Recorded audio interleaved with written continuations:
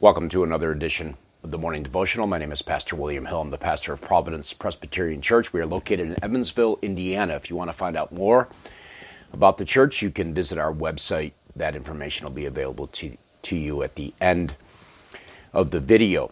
Today is Friday, January 13th, 2023, and this is edition number 5 of Season 8. We are working our way through the Westminster Confession of Faith, and today we come to Chapter 1, Paragraph 6. This will be Part 1 of a two-part edition dealing with the 6th paragraph in the opening chapter of the Westminster Confession. Let's pray first, and then we'll look at this paragraph together.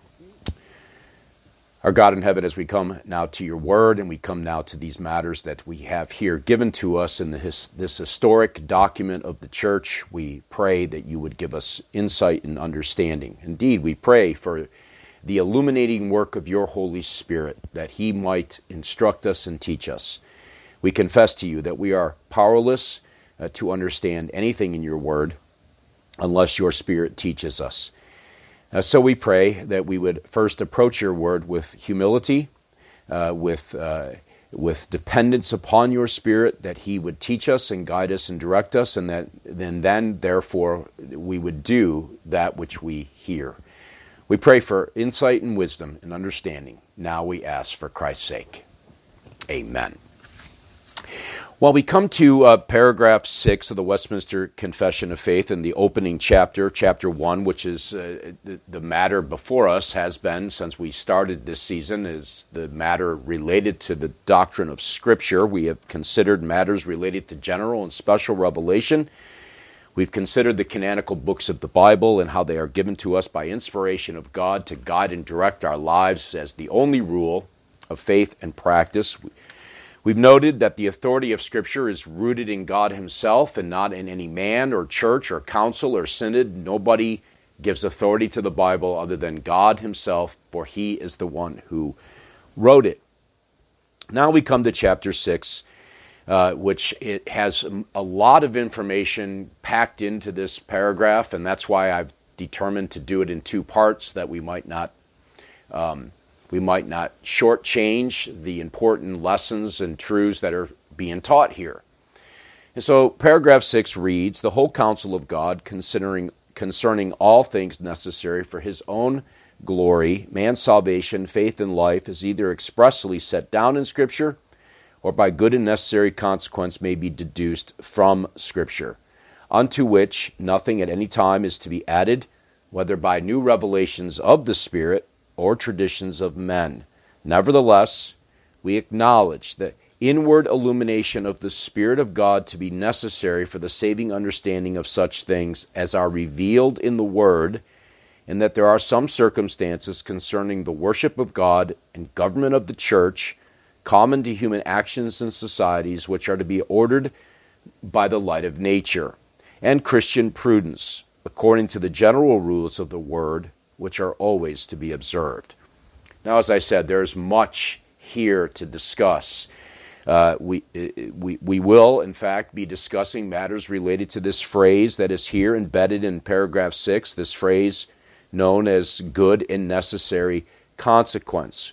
This morning we're going to talk about matters related to this, the question of illumination of the Spirit, the inward illumination of the Spirit, and other aspects that fall out of that related to circumstances concerning worship and other actions that are governed by, put a different way, governed by common sense, by what the confession here in this paragraph references as the light of nature and Christian prudence. And so this question of illumination, of course, comes here in this paragraph. This differs, of course, from a revelation. And both words are used even in this paragraph. And so the question, of course, is what is the difference? What is the difference between revelation and illumination? Well, revelation is what we've already noted in the early sections of the confession, in which God was pleased to reveal his will, reveal his mind, and have that inscripturated for us in what we now know to be the Bible, the 66 canonical books of Scripture. That is an act of God revealing himself to us, his creatures, without which we would not know or even have any knowledge or understanding of what God has willed for his creatures to do. And so everything that God has said is contained within the Bible. Everything that he wants us to know has been revealed in the Scriptures. It is all there contained within those 66 canonical books. But the paragraph in chapter 6 then goes on and says that we acknowledge the inward illumination of the Spirit of God to be necessary for the saving understanding of such things as are revealed in the Word. Now, this differs from revelation because illumination is that which sheds light on something that is already present. Let me see if I can illustrate this for you as best as I'm able. Imagine you were to go into one of the rooms in your home in the middle of the night.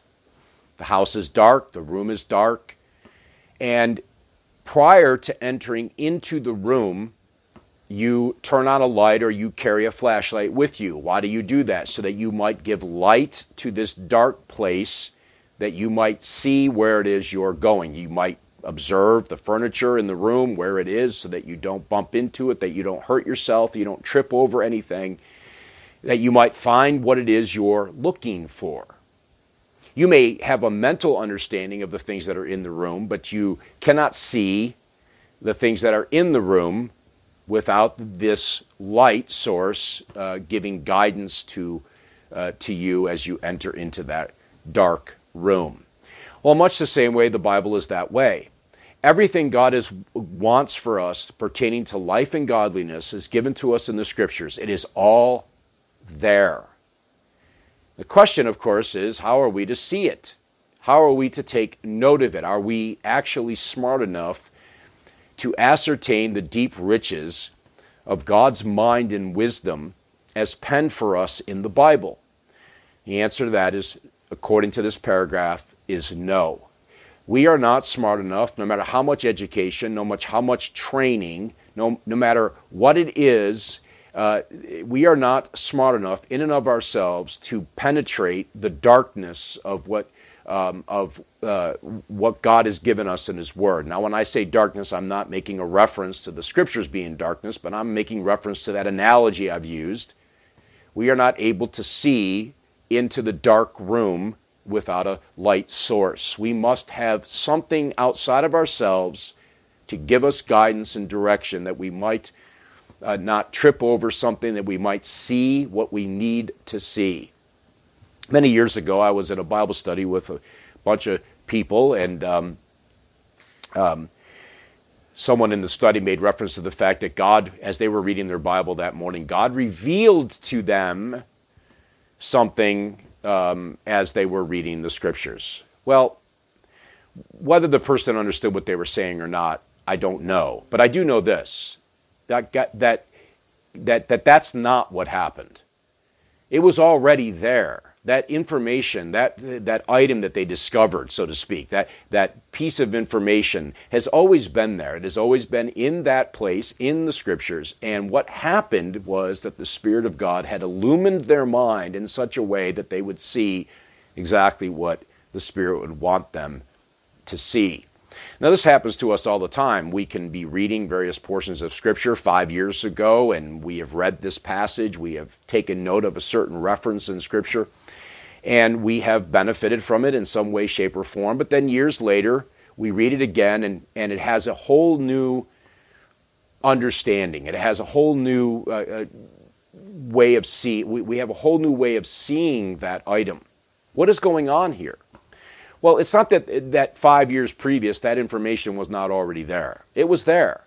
It was that the Spirit of God 5 years later shed more light on the passage, on the verse, on the topic, that we might have better understanding. The other thing that this highlights for us, and it's the essential aspect to what I want to talk about just briefly in our concluding moments here this morning, is that we must have the Holy Spirit if we're to understand the very Word of God. Now, Jesus himself makes reference to this in John chapter 6 when he says there in verse 45, "It is written in the prophets, and that they will all be taught by God. Everyone who has heard and learned the Father comes to me."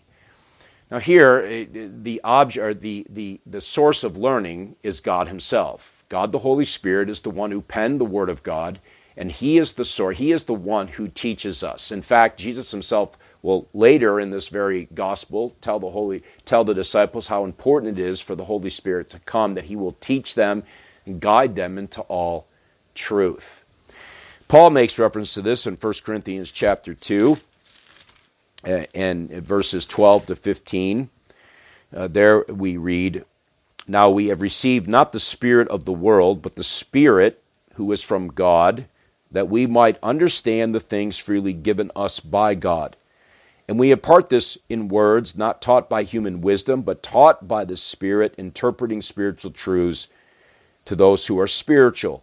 The natural person does not accept the things of the Spirit of God, for they are folly to him, and he is not able to understand them because they are spiritually discerned.